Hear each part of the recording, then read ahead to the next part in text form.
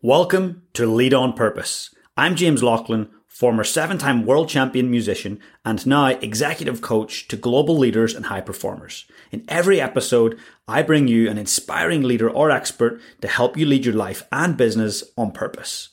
Thanks for taking the time to connect today and investing in yourself. Enjoy the show.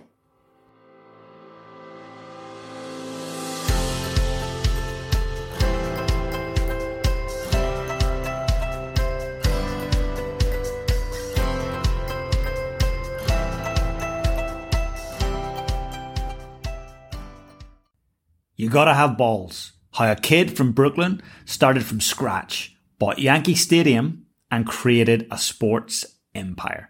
Brandon Steiner was that kid who sat in the nosebleed seats at Yankee Stadium and then went on to become CEO of Steiner Sports. Brandon is absolutely one of North America's top leadership strategists and thinkers. You're going to love today's show. Sit back and enjoy.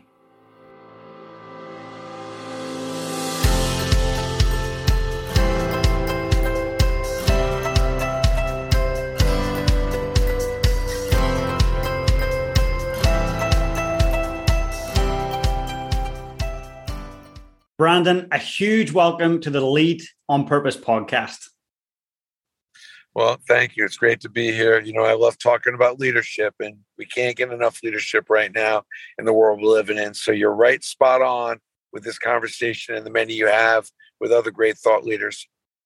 Yeah, well, absolutely. Well, your name came up very recently with a thought leader, with our friend Scott O'Neill, and he talked so highly of you, of what you've done, what you've achieved, and where you started. So I want to get right into it. The one thing that when I seen it, it really caught my mind was the book, You Gotta Have Balls. So tell me about why you wrote the book and why the title. Well, I wrote that book just to explain a little bit about the path. I mean, most people want to know, most people want the glory, but they don't want to know the story. And, listen, it's always curious when you see somebody who's had some success. You want that success too, but really what you really want is the process. You want to go grab their story, not grab their glory. And you got to have balls was my mother's favorite line. My mother was a relentless, always pushed me to say, never settle, be relentless, go after what you want, and don't settle for success. Success can be very mediocre. Be extraordinary, be the best of what you do. When you're the best, that's what having balls is about. It's about going after not the status quo, but if it's not broke, break it kind of mentality. And we'd always walk around to different businesses. My mother would say, see this business? It's got no backbone. It's got no soul. They got no balls here. You know what I mean? They're just settling. Look at this. Look at the sign outside the store. Look at the way these people are dressed. Look at the place is messy. That kind of thing. And so it was great grooming as a young kid, to be able to have these discussions with my mom, who was a great businesswoman. And, back in the 60s and 70s, weren't a lot of great businesswomen. That wasn't like a thing like it is now. Like there's so many great businesswomen. That just wasn't an accepted thing.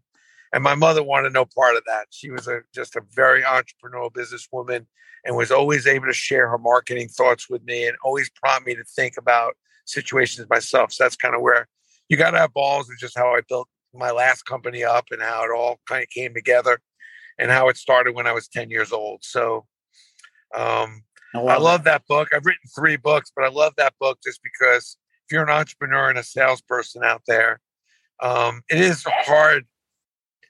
Entrepreneurship is not hard. It's just hard to get in the mindset. People say, can you be born an entrepreneur? Can you be born a leader? Yes, you can be, but you don't have to be. You can easily, everyone could be a leader. And for those everyone could be an entrepreneur. For those people that are going, yeah, Brandon, that's cool, but you've done this and you've done that, but they don't believe in themselves. What can you tell them about your beginnings and that leadership wasn't handed to you on a platter? I think the most important thing on leadership, what people have to understand is that, leader, that when you look at the word leader, it's an Indonesian word, lead is really a pathfinder. Li is path and der is finder. So it comes from the original word pathfinder. And pathfinders were people that would get ahead of the group and kind of lead that group into safe waters, safe territory. I look at leadership as that, being able to find your way. If you're going into the forest, you wouldn't just go into the forest alone. You'd make sure you were equipped. You make sure you're going ahead with the right people to take care of in case it was a bear, a rattlesnake, birds, dangerous plants, whatever it is. You want to make sure you have the right people around you to make sure you can create a path if the game was to get through the forest on the other side. When I look at leadership, I think it really comes down to two things. One, how do you take what you have and make it better? How do you take what's broken and fix it? So, it's simple business leadership. Take what's broken, fix it. Find what you're doing well, make it better. And then most importantly, getting back to the leadership and being a pathfinder, why I think everyone could be a leader, which is any act of kindness, anything you do to make someone better, anything you can do to help another person, which is 50% of the reasons why we're on this planet, is to help each other. The other 50% is to get better. So when I think about leadership, it's really about common sense. And what I say, if you want to increase your leadership, increase your empathy and compassion. Get out of your head and think about others. And how do you do that is by trying to understand what other people are thinking and try to understand what other people are feeling as much as important it is for you to what you're thinking and what you're feeling. So back to, there's only two reasons why we're here: to get better and to help each other.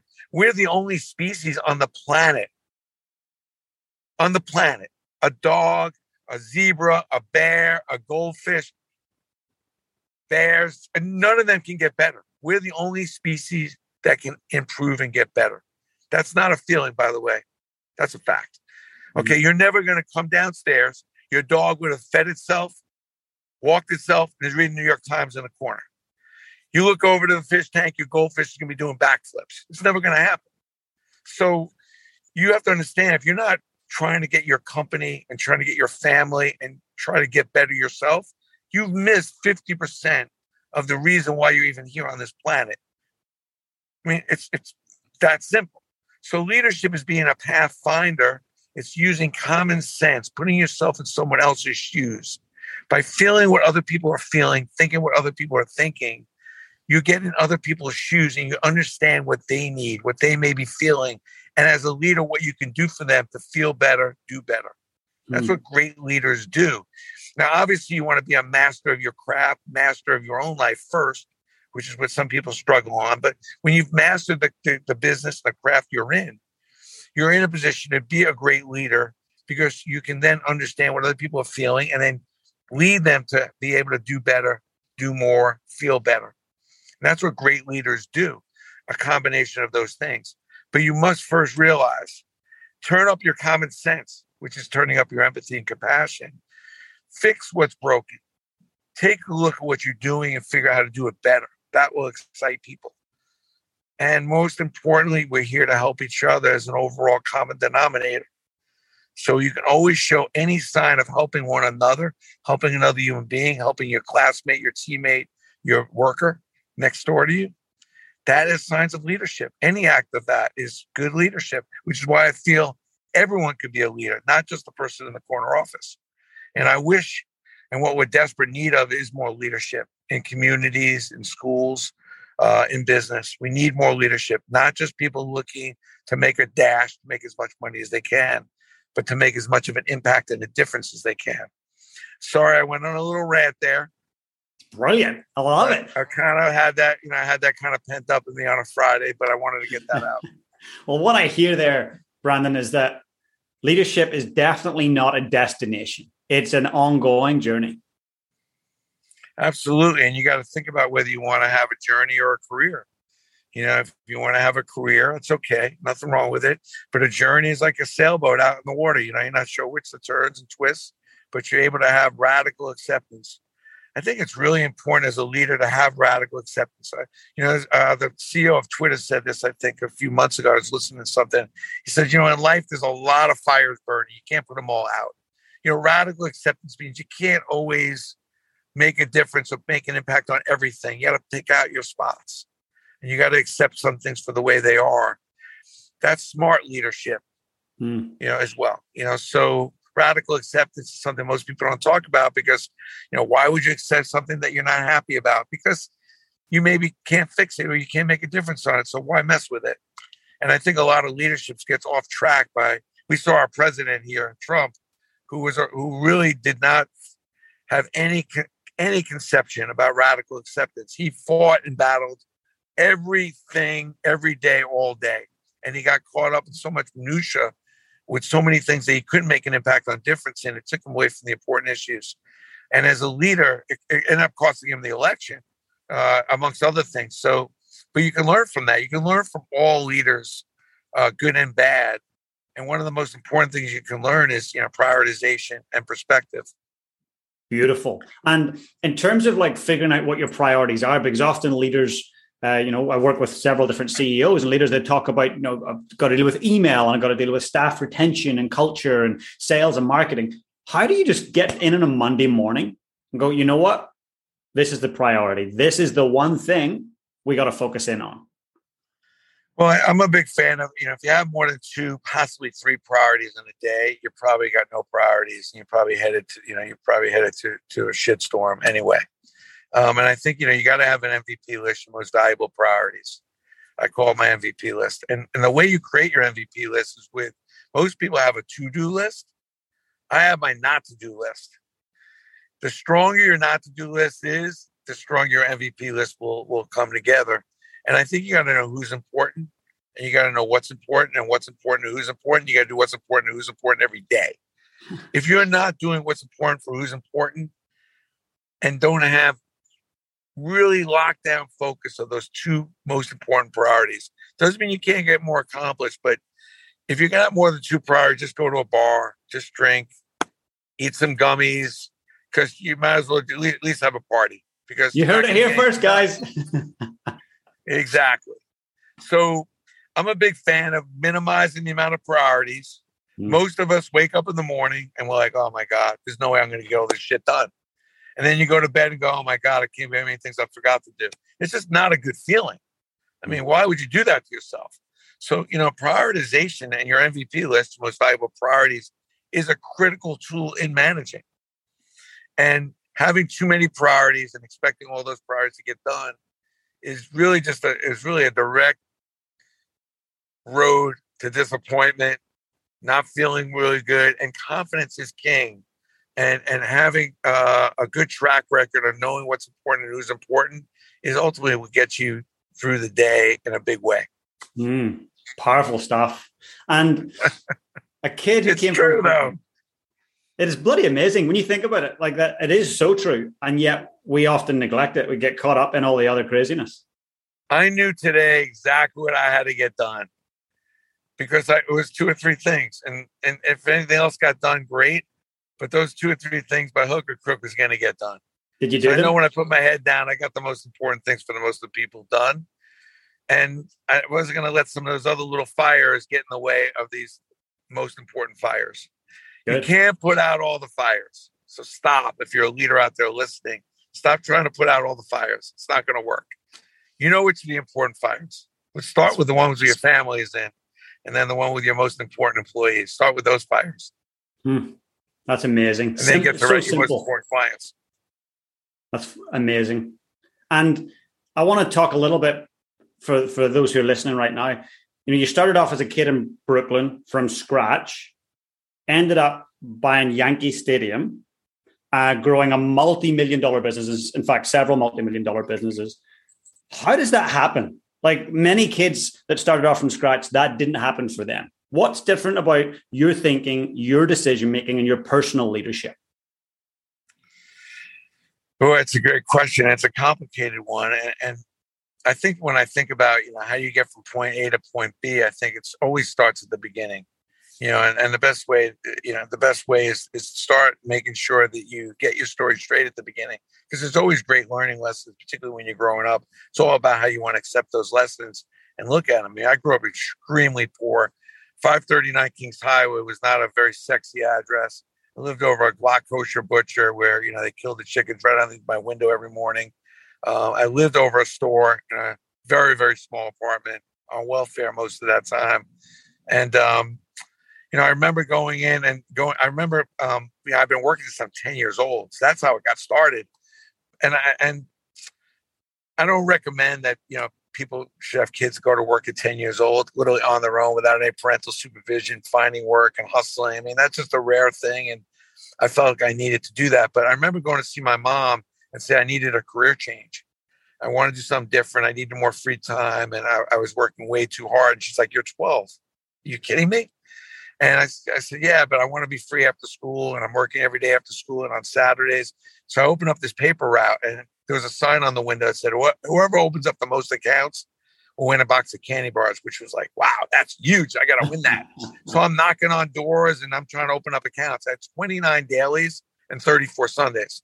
And finally I get to this older woman. She's got to be close to 80. And I said, "Ma'am, would you get the paper delivered?" She says, "Absolutely not."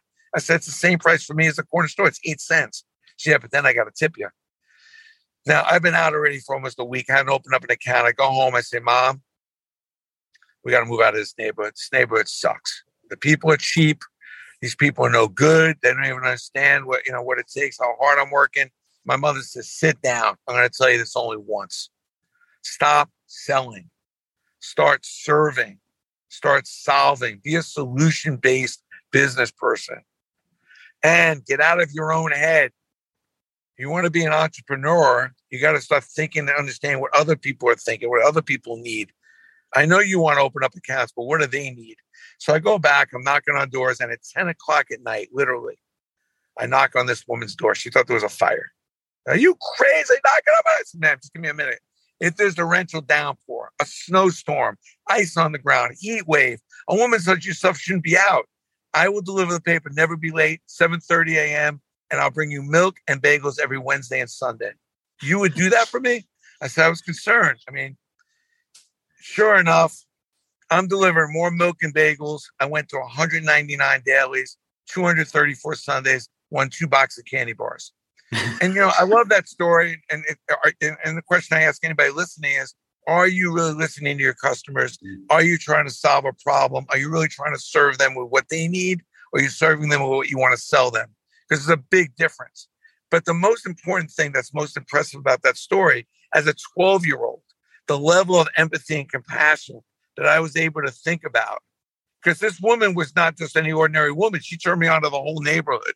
And that's the thing I tell people all the time. You never know when your life is going to dramatically change by one transaction, one sale. You only need to make sometimes one sale, and it can change everything.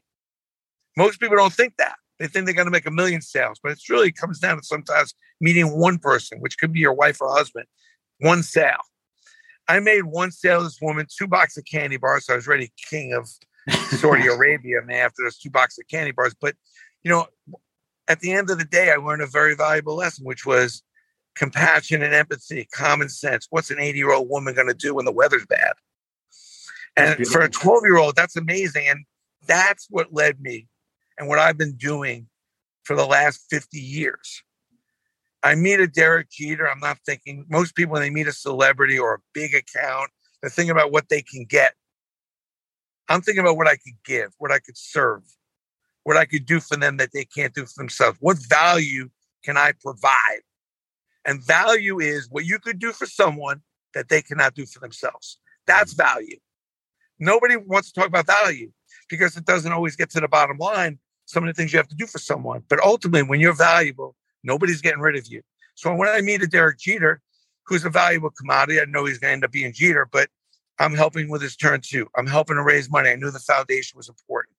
You try to find things for people that they need and try to be a solution-based business person and do what you can as much as you can for as many people as you can, as often as you can, and expect nothing back. So when you go into that game of providing value, it's not with one hand to help and one hand to get something back. It's doing what you can to help.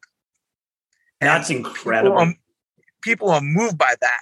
And when I think back, the amount of bagels I delivered and milk and I had some swagger, man. But, it's like, but what I love about that story is that common sense. I wasn't born with that. My mother pushed me, but to even think about what it's like as a 12-year-old to be an 80-year-old and the dangers of it. You know what it's like for an 80-year-old to go out in bad weather? I mean, damn, that's really smart. And that's what I really, really hope that the people listening to this will get from this story is like, are you really thinking about the people you're dealing with from their view, from their emotional state? And that's how you win, and that's how you win big. That's just gold. For you that's listening right now, I hope you guys are writing that down, because it's not about focusing on sales, what you're saying there, Brandon. It's about focusing on empathy, focusing on the customer, focusing on value, and the sale takes care of itself. Because empathy, the definition of empathy is to put yourself in a common person's shoes, which I'm really saying, just if you want to have more sales and more entrepreneurism, increase your common sense. Get into the common person's shoes and get out of your freaking head and get into other people's heads. I'm so externally distracted from an empathy standpoint. I'm always thinking about everything that I see around me and what it feels like to be. Whenever I call somebody on the phone, I mean, like, where are you? What's it like there? I want to be in your head. And it's a better way for me to understand like where you are and who you are. It's so great. And the word that keeps coming to mind as you say what you just said is influence. And I don't mean that in a coercive way at all. Leadership in an influencing way. So for people who want to develop authentic influence in a really empathic way, how do we develop influence as leaders? Trust. I think that, people have to understand as a leader is that most people think if I have the best product, I'll have the best business. And listen, I think having a really good product is one of the three most essential parts of owning and running and leading a business. You got to have a great product. If I buy a bottle of water, you don't want to buy the bottle of water there's some fish swimming in it, right? You want to make sure that it's efficient, it's effective. You want to be able to get the water when you want the water, where it's supposed to be, whatever. But what people don't understand is that people don't come back. They will not. You don't get customer loyalty just because you had a good product. The answer to your question is to get that kind of loyalty and get that kind of influence, people have to like you and you got to be nice. And they got to trust you. So people will buy your product because it's a good product, but they won't necessarily be loyal to your product unless they trust you and they like you and you're nice to them. And this is where a lot of companies fall off the wagon. Yeah, you got a great product, but have you ever talked to the person on the phone that is selling your product? The minute I get an opportunity to go somewhere else, I'm going. So if you want loyalty and influence with your customers, then you have to be nice to them. You have to treat them well, and you have to create trust, because relationships, and the better ones anyway, are all based on trust and likability. Mm-hmm. If I don't like you and I don't trust you, the first opportunity I have, I will jump off your ship and buy somewhere else. So as much as I want to have the best product and I want to be efficient, I want to be effective with my products, I want people to like me. I want people to trust me because I want their loyalty. So when other competitors come up, they're not going to slide over so easily. That's beautiful. And with your business, can we talk about sports memorabilia for a second? Of course. So tell me about sports memorabilia. If I was going to be in your company, I was going to work for you, what would keep me working for Brandon and not going somewhere else? Mainly because there is no day alike. I mean, I've come up with some ideas that are completely disruptive. I mean, we have no idea what we're doing. I was just thinking this the other day. I was like, at the beginning of the year, you set your list of goals. Like one of my goals is to try to accomplish something based on the fact that I have no idea what that is and I have no idea what I'm doing.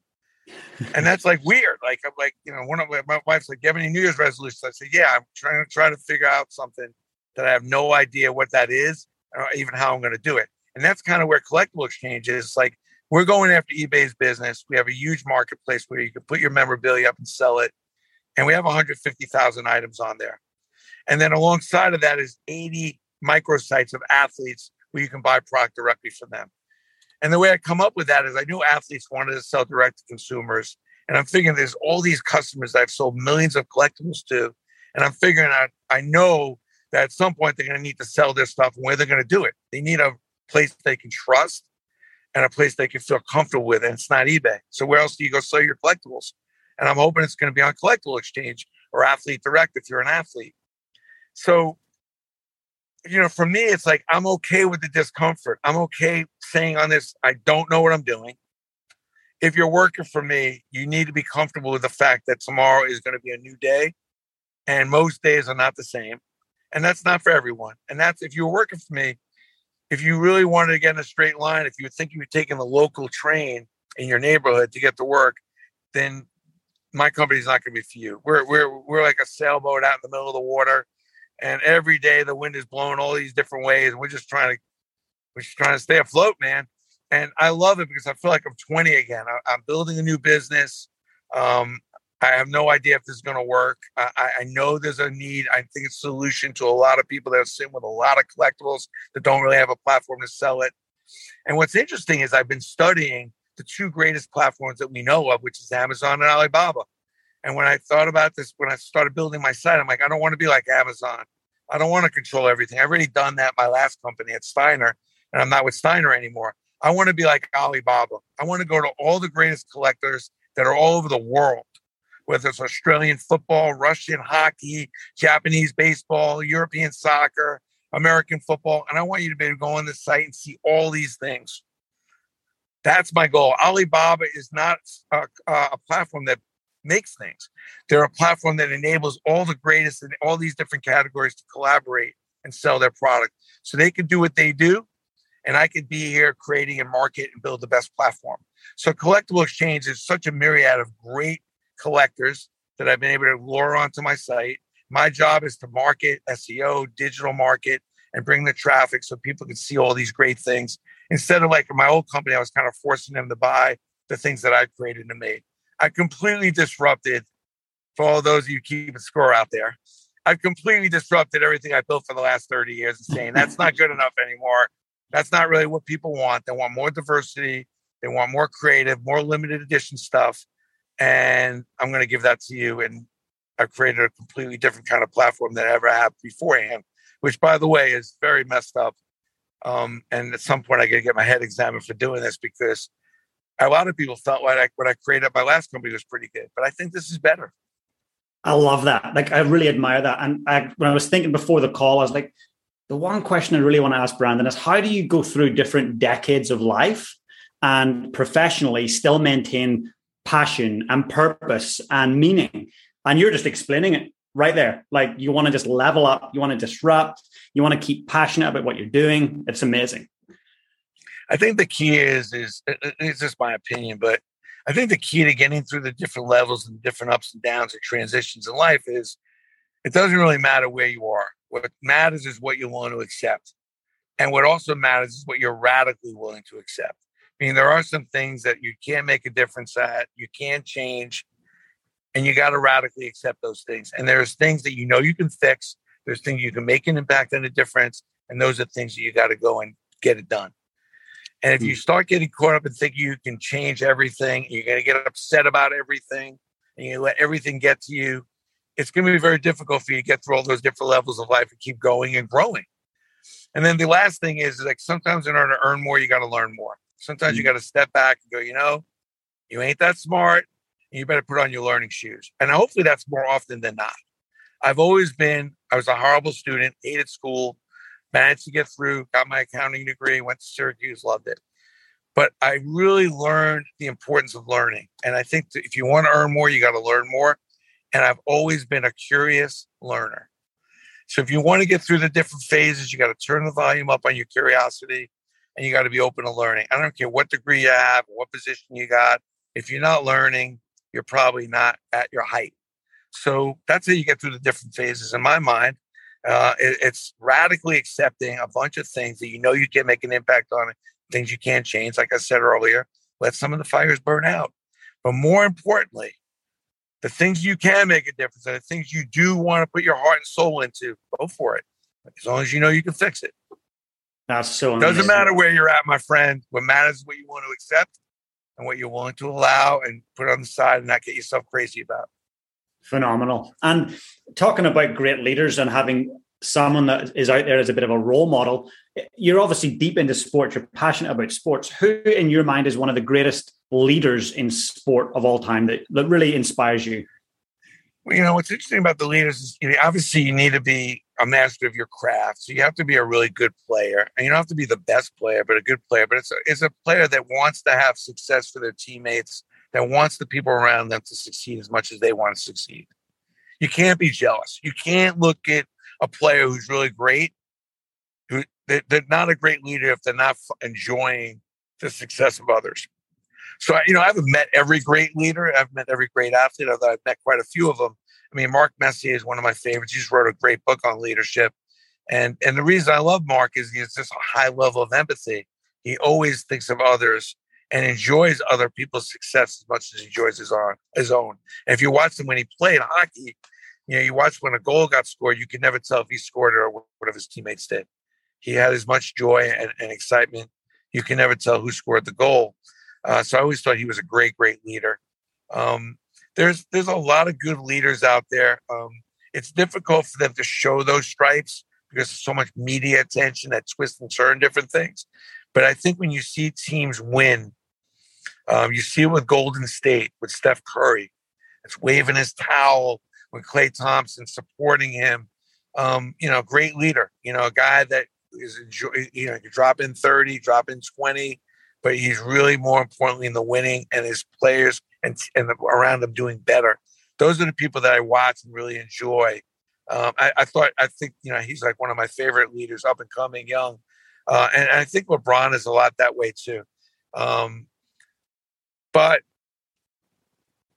can you detract the attention from yourself and push it on to others when needed, when necessary, to boost others up is a great sign of leadership. And it's really hard to do it today in sports because the expectations are so high, especially for the higher paid athletes.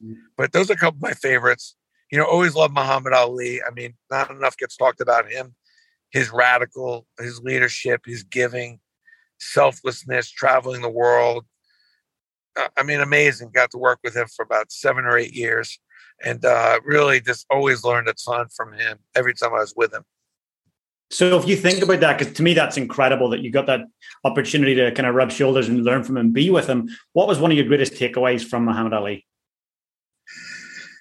I mean, my greatest takeaways from Muhammad Ali was that he was more interested in serving always, when he was in public. He realized he was a public figure and what the give was, and he never came up short from an entertainment standpoint, whether it be sitting there signing autographs, going into communities, neighborhoods. He was never afraid to disrupt and do what he felt was right. And when talking with him, it was always very, very generous with the details about, what his mission were and what his journey was. And, this is a guy traveling, a couple 100 days a year with Parkinson's. So I think there's a lot of joy in trying to make the world a better place. I think sometimes people underestimate, the collaboration. We're all better than some of us. We're better as a whole than we are individually. When I see people trying to make the whole world a little better, it's moving. It's pretty cool. I mean, that's one of the things I love about Warren Buffett. I mean, to go give away $70 billion to Bill Gates, who could probably do a better job with his money and helping people. That really moves me. Like, that's a collective. I don't want to attract a lot of attention, put my name on everything. I'm like, I want to have the biggest impact. I love making money. Let Bill Gates, him and his wife are really focusing on trying to make a difference in the world. Let me get behind that. Like, those are great role models in my mind. Oprah, Oprah's been a great role model of mine. I love her leadership skills, her ability to articulate how to help other people. I think a lot of people struggle with how to help, how they can be a help, how they can make a difference, and constantly putting great leaders on her shows, showing how you can make a difference with these little things she's been a huge, huge difference maker. Agreed, 100% globally. And as a leader yourself, when you've been struggling, maybe when you've made some poor decisions, you're under the weather, who do you go to help you move through, and who holds you to a higher standard in your life? Well, this is often, by the way, I mean, if you're not screwing up and feeling that way, especially as a leader, I mean, you're always a little paranoid. You're always doubting some of them. You're always reviewing. I don't like to get stuck in these these holes, but as a leader, you're going to make a lot of mistakes. I keep a young group around me. I have a Generation Z. I'm a big fan of what I see in young kids these days. So I'm always talking to young kids about what's going on in their view. My wife is always she's the police, man. I mean, she's the one she doesn't sugarcoat it. So a lot of times, I mean, it's always difficult. Anybody who's married knows this, that, your wife is going to be right, probably in the high 90 percentile. It's very difficult to live with a person who's always freaking right. But, the truth of the matter is, women are a lot smarter than men. And I think for me, having lived with my wife now for 35 years, when I want the truth and I want the reality check, she's going to give it to me. She's my accountability police. I knew when I saw my wife, I met my wife when I was 17. I knew that, the first time I saw her coming down this hill, we met at summer camp. I knew this was the woman I wanted to argue with the rest of my life. And there's no question that, a very smart woman. And I'm always careful when she does tell me her opinion, because even if I differ on it, I really weigh hard on it, because most likely she's going to be right. That's brilliant. Absolutely brilliant. And I want to, just before we wrap up, I guess a question I really want to ask is, if you were talking to your kids and this was the last thing you could say to them before you left Earth, and they were asking the question, hey, Dad, how do we go through life and lead it on purpose? What would your answer be to that? What I would say is make an impact, make a difference. Do what you love doing, and take it to the level where you can make an impact, make a difference. Because when you get to be great at something or extraordinary at something, you then have the doors fly open to make an impact. Use that power, use that influence to make an impact and make a difference. And have fun. I probably wish I had a little more fun. I'm not the most fun guy. I think, I've had plenty of fun, but I've probably been pretty much more on the serious side than the fun side. So I remind my kids, have a little extra fun for the fun maybe that I kind of avoided a little bit in getting so serious about leadership and about business. But have a little fun, but, make an impact, make a difference. And don't be afraid to help out the person next to you. Make sure that part of your journey is about making this world a little better than when you found it. I think it's such an important thing. The message I tell a lot of people in my coaching, in my leadership classes, is that you can only go into a company with one mission, which is to make that company better than when you found it. Okay. Your industry should be better because you were in it. And you remember, above and beyond, on top of that, you are here to help. So not everything is a bottom line item, how much we making. Part of the deal is, as you strive towards extraordinary and big success, is to do good. When you do good, it'll lead you to doing well. Most people think, I do well, I'll make a little more money, then I'll do some good. No. I would say to my kids, focus on doing as much good as you can. And the more good you do, it'll lead you even doing more well. When it comes to your own fitness, your own health, your business, do good. Incorporate good into your life, into your day. Help other people. Be generous. And it'll lead you to doing well. That's so beautiful. And for those of you who are listening right now, do good. Get out there and do good. It's such a simple yet powerful message. Brandon, I just want to say a huge thank you for what you do for everyone around you, that you lead in your family, in your community, in your businesses. What you do is inspirational. And I'm so glad that we actually got a chance to connect. Well, thank you. I'm a big LinkedIn guy, by the way. So message me on LinkedIn, follow me on LinkedIn. And on Collectible Exchange, or you go to cxstuff.com, I'm giving away my book free. All you have to do is pay for the shipping. If you want to get a signed copy of any one of the 3 books, I'm always happy to share it. Please just message me or go to cxstuff.com and you can pick up a copy of the book. If you have anything you want to sell, Collectible Exchange is your place. Thanks for having me. Appreciate it. Hopefully this was a help for the people out there. And hopefully we can all add a little leadership into our life starting tomorrow. I love it. And I'll make sure and put all that in the show notes for everyone so they can get in touch with you, get a copy of your book, and go and check out your website.